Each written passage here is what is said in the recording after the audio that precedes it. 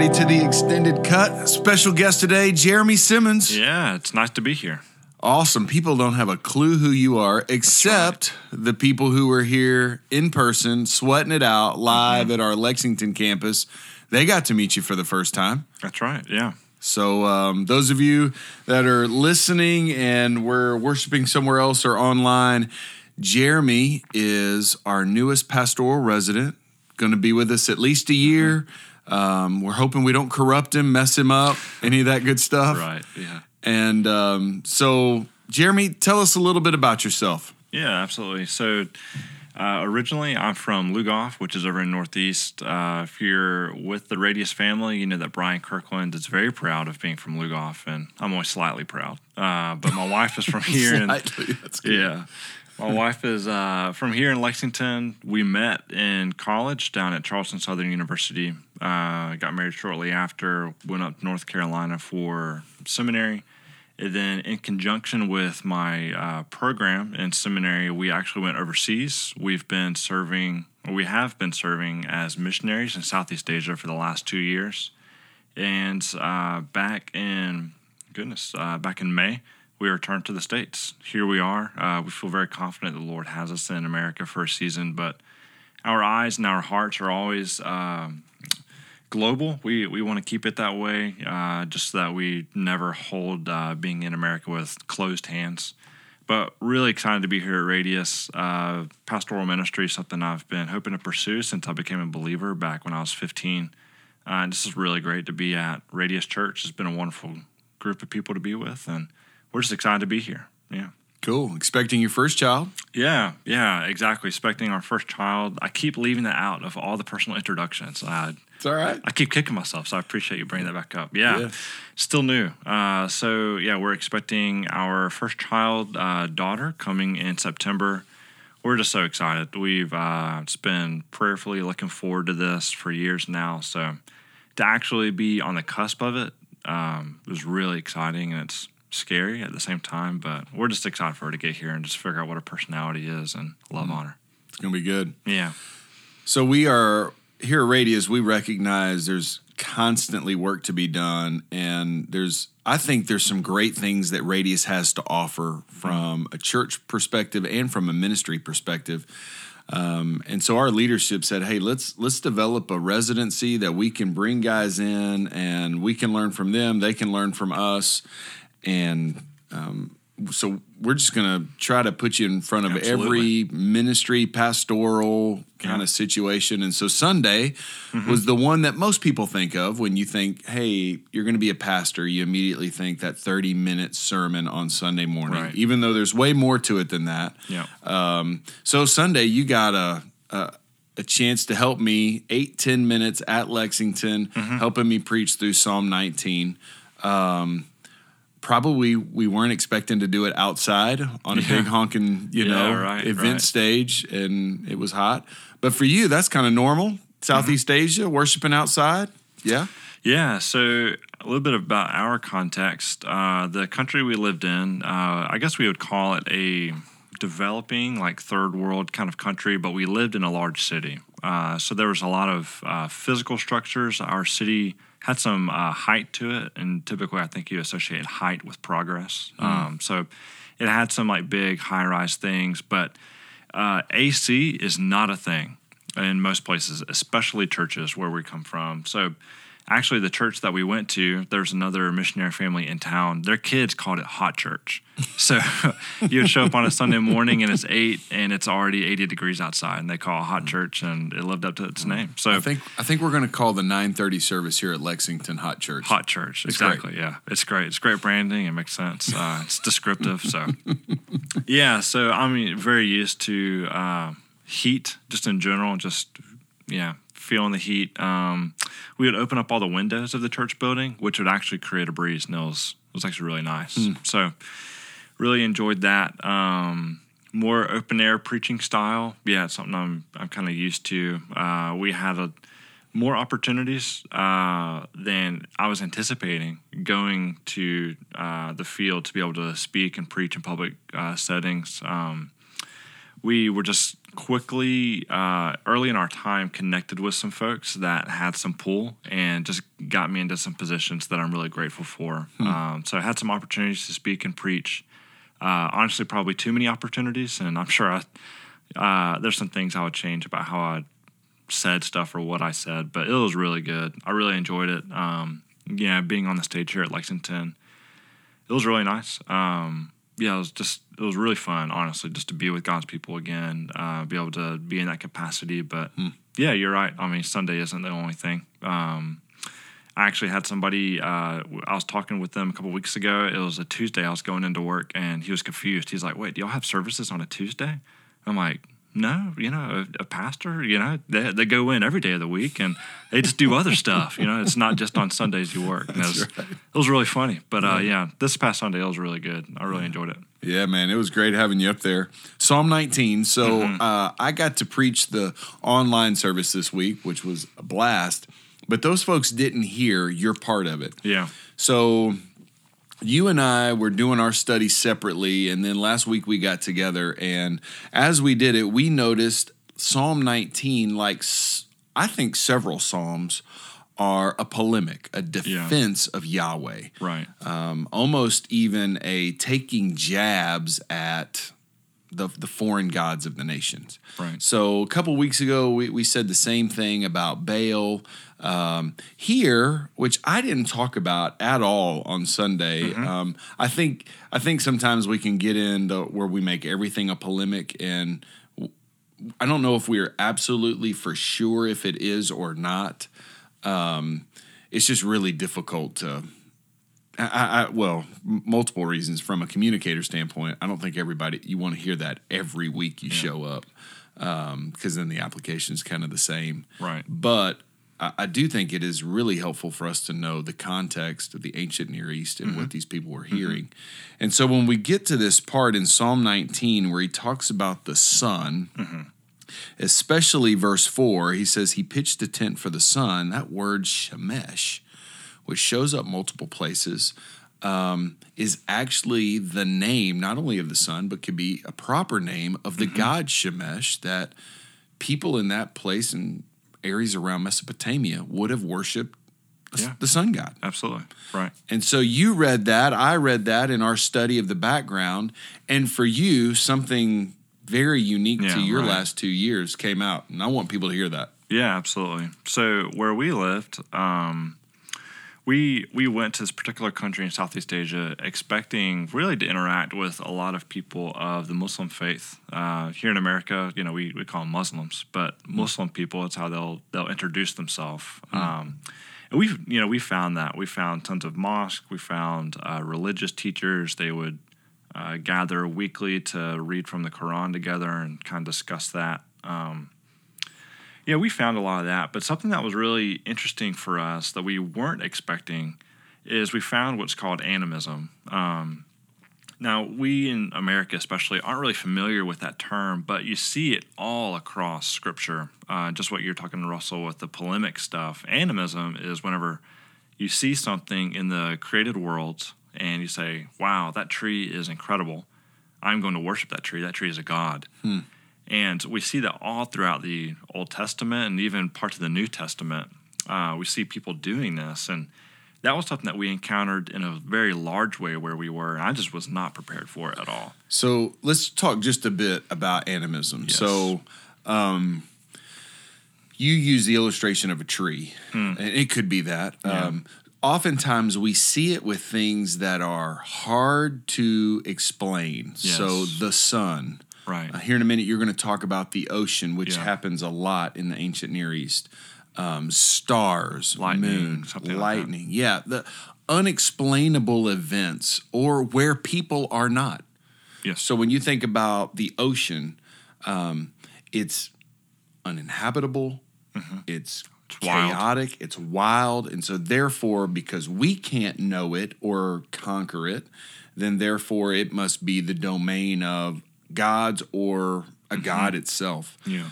The same thing would be true for the sun, the moon, the stars. Like they would have never been able to process getting there. And so as a result, that's above us. That's in a different realm. Yes. And so we would divinize it. We would make it a god. Exactly right. So sometimes it just helps in that when we think about these terms, explaining that just a tad. So Yeah. go ahead. Yeah, absolutely. And just to kind of piggyback on that as well, I think I'm really grateful for some of the educational processes that we have in America, but something also, I think with the Enlightenment and with those kind of turns in thinking, we started to take the mystique of nature away, and we started just explaining it away with natural processes. And we took those things that our hearts or our minds, I'm not saying this is like the way to go, but like the way we see the world in America is new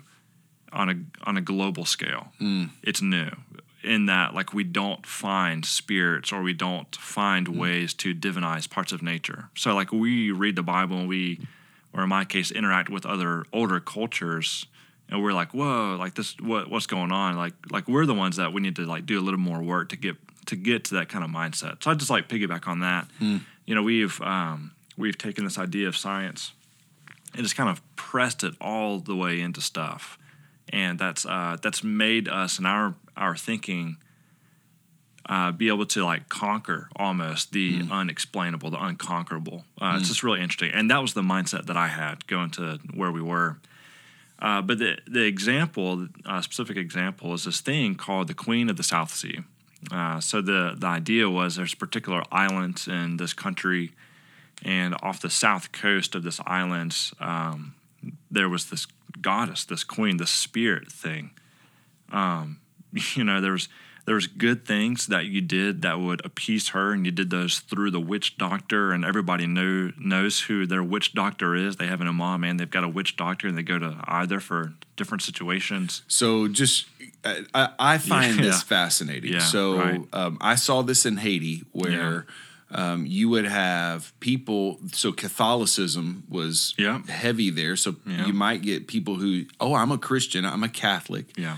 And then in the same way have a priest but have a witch doctor as well. Exactly. That they would give their money to cast out spells or to do voodoo or whatever. Same situation. It is so we look at that, and again, kind of your mindset in America, we say, how foolish. Yes. But maybe we're just as foolish in a very different way. Exactly. Yeah, in a very different way. I mean, it's just how it was. And people where we were, they recognized there were certain things that an imam could provide them. An imam being a leader in the Muslim culture. Exactly. Yeah, that's someone who runs a mosque essentially. They'd be a expert or a scribe essentially in the Quran. There were things you went to that guy for, and then there were other much more tangible things you would go to the witch doctor for. And there were, times when I met a couple of these witch doctor guys, and, you could recognize their house in the village. There's a certain smell about it. There were different decorations they'd have. Everybody knows who this guy is. You pay him always some money. Cooking something in a big black cauldron, right? Maybe not. Oh, man. Yeah, and they had green skin and pointy hats. Yeah. Oh, okay. No.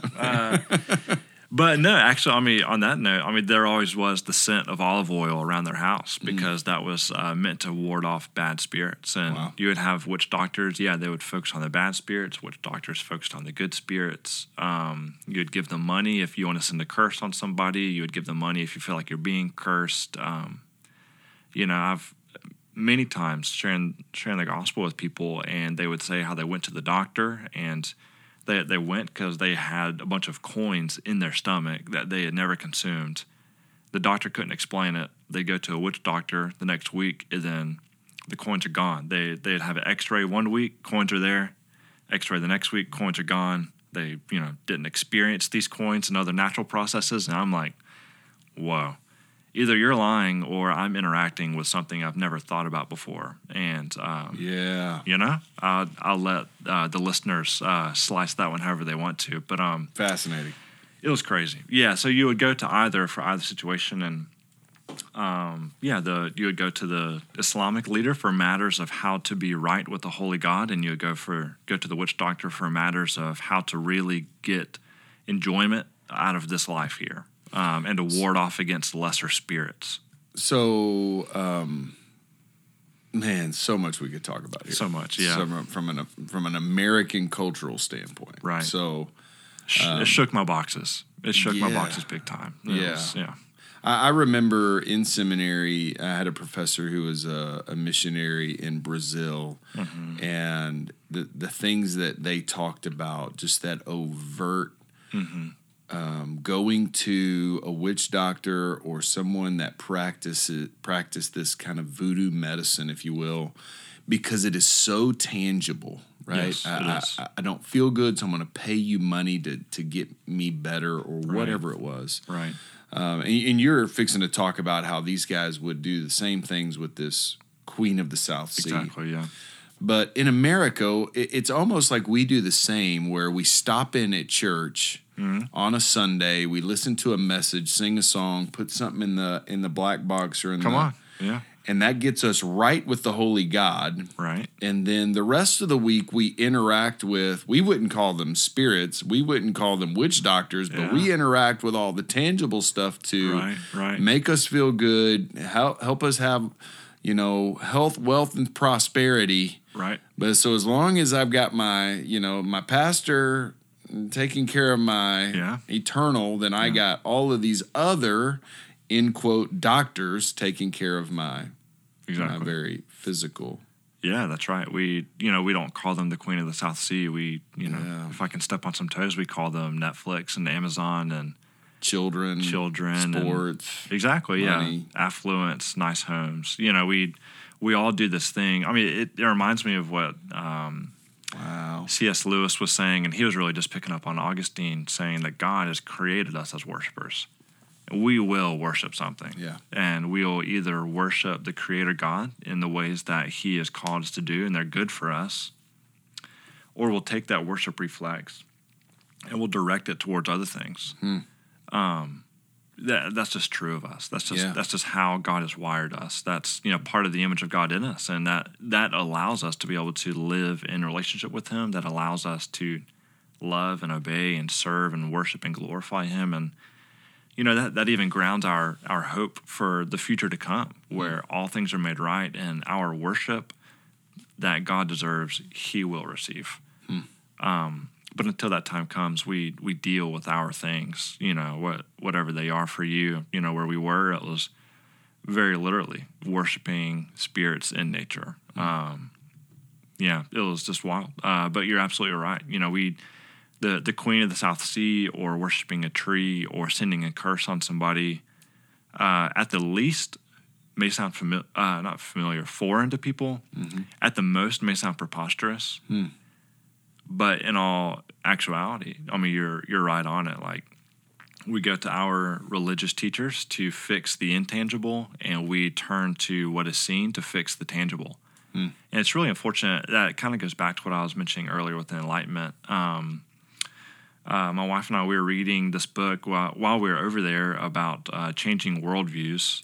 This really good book. And the author was showing how in the Enlightenment, before the Enlightenment, people typically saw the world as creator and then creation. And those two things were connected. And that meant that everything that we saw and we can't see all comes from the Father above. And it all relates to Him in some way, which means the way I go to my job, the way I treat my family, the things I think about, to the things I do in a worship service, they all matter to God. And then we enter this enlightenment where it shifts away from creator creation. It goes to secular and sacred. And we're still wrestling with that in America, right? Like, we try to appease this quote-unquote sacred impulse by going to church and giving a little bit of our paycheck and thinking that all we need to do is,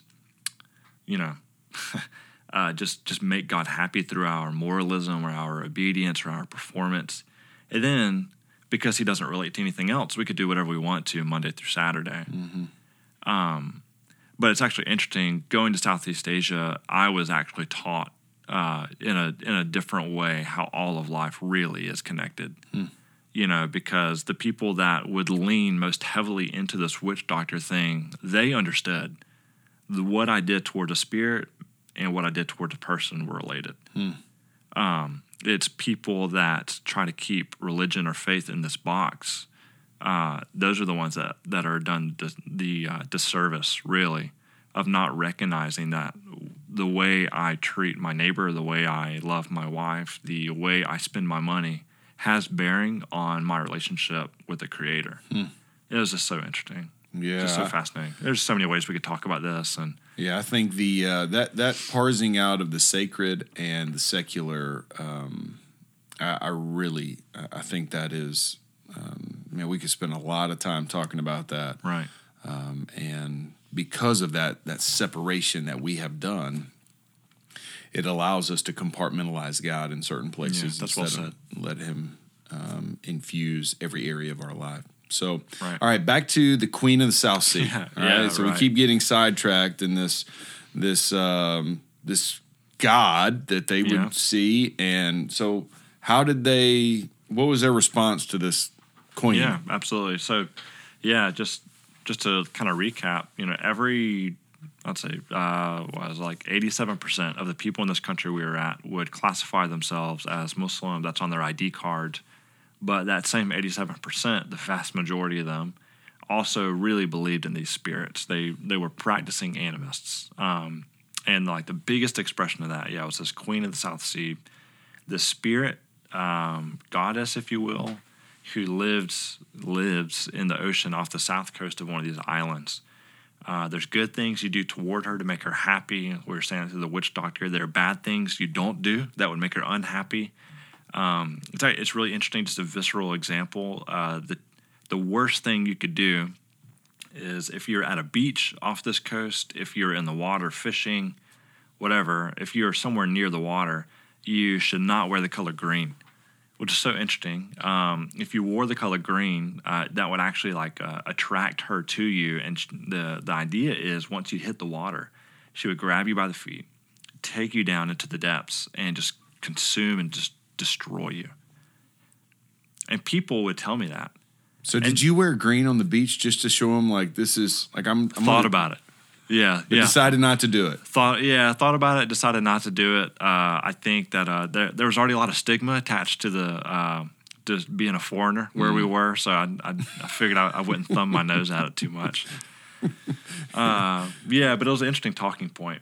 Yeah. And honestly, it was another interesting talking point too, because where we were, colors are a very big deal. Everything is represented by a color. Your community has a color. Your group, this idea has a color. And where we were, the color for Islam was green. So I don't even necessarily think that people there put it together, but it was almost this clash. Who has authority? Is it this national religion or is it this spirit? Because they couldn't mix. Sure. And you would show that you were a Muslim by embracing green. They would see bumper stickers, go green. And in America, we think eco-friendly, healthy, recycling. Yeah. No way. Over there, it's stick to Islam, adhere to the tenets, become more regimented. Wow. It's just so interesting. So you would see this clash almost. But well, go green. Just don't go green near the water. Yeah, right. Just don't go green near the water. Exactly. Yeah. Wow. Yeah, and people really did believe in this. They really did deify the ocean to that degree. And they would say, I go to the mosque, I pray, but I will not wear green to the beach because I'm afraid of the spirit. And that's just a very real thing. And that goes back to what I was saying. It's like our hearts are made for worship, and we'll find things to worship. Yeah. Even within a religious order, even within a very regimented and a very visceral faith like the Islamic faith. People would still find other things to worship, definitely. So that became a big talking point for people sharing the gospel with them.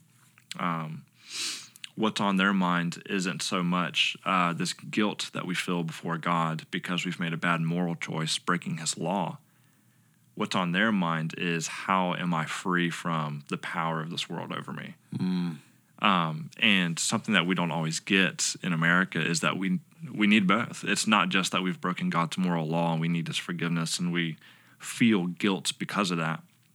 But it's also, Paul is saying, I believe in Ephesians, there are elemental spirits. There are things in this world there's no way you can read your Old Testament and say that there are not some forms of spiritual beings outside of who we call Yahweh that do really actually have a role in this earth. And we need security from that. We need protection from that. And that was on the mind of people I shared the gospel with. Wow. We could debunk why their faith didn't make sense. We could, poke intellectual holes in that. The real thing they're wondering at night was, am I safe from those around me? Am I safe from forces I can't control? Am I safe from things like the Queen of the South Sea? And that became the launching board for our gospel conversations with people. Obviously you can, where we were, it was fine. You could ask people, hey, like, what faith do you practice? Like in America, you can't do that at all, right? Yeah. But there you could absolutely say, hey, man, just moved here, just learn about the culture. What religion are you? And you could do that and it'd be fine. And the typical response, yeah, I'm Muslim. I've been following for this long or whatever. And then, you leave that and you'd be like, but wait, like, I heard about this other thing, this Queen of the South Sea. Are there other things like that? Are you afraid of that? How do you get protection from that? Are there promises in your holy book against those things? Do you think that you'll ever be consumed by that? Those were the fun conversations, because that's when people would really open up and they would become a little more lively and a little more honest, to be honest. Yeah. And probably even feeling the tension between their Islam faith and this animism. So when we read Psalm 19 and kind of going back to the text, and we said verses 1 through 6, or if it is a polemic against Shemesh, this sun god, then David is making it clear that God is the one who pitched a tent for the sun. He's the one who says it's like the groom coming out of the chamber, the athlete running its course. It's the one that God has put it in play. And the reason God put it in play is because it's declaring the glory of God and it's proclaiming the work of his hands. Exactly. And so this vast ocean that is chaotic, this South Sea that is so strange and unknown and uninhabitable, but it's not there because the Queen of the South Sea has dominion. Correct. It's there because God has put the South Sea in its place. Exactly, yeah. God said before we began measuring time, let there be an ocean, and there was an ocean. And that South Sea, it serves the purposes of Yahweh. It serves the purposes of Christ, the Creator. Even if people there feel like it serves the purposes of this goddess, even if they feel this tension of, I can't control it, yet it supplies my food. I can't subdue it, yet I need it. That they have to live in that tension, that we can just, honestly, we can say God has created it, and he's created it for his glory primarily and for our good. Yeah. Right. For me, I was thinking through it. I didn't read Deuteronomy 4:19 or Ezekiel 8. In Deuteronomy 4, God is going through and saying, hey, I know you haven't seen me. I know that I've not revealed myself in form to you. And so when you see the creatures of the earth and the birds of the sky, or in verse 19, he goes, when you look to the heavens and see the sun, the moon, and the stars, and all the array of heaven, do not be led astray to bow down and worship them. The Lord your God has provided them for all people everywhere under heaven. And so God knew this is going to be the tendency. The tendency is to put a form on this deal. The tendency is to worship it. And then when you get to Ezekiel, you actually have this passage of them worshiping the sun. Yeah, right. And God is saying, look at them. They've turned their back on the temple, and they are worshiping the sun.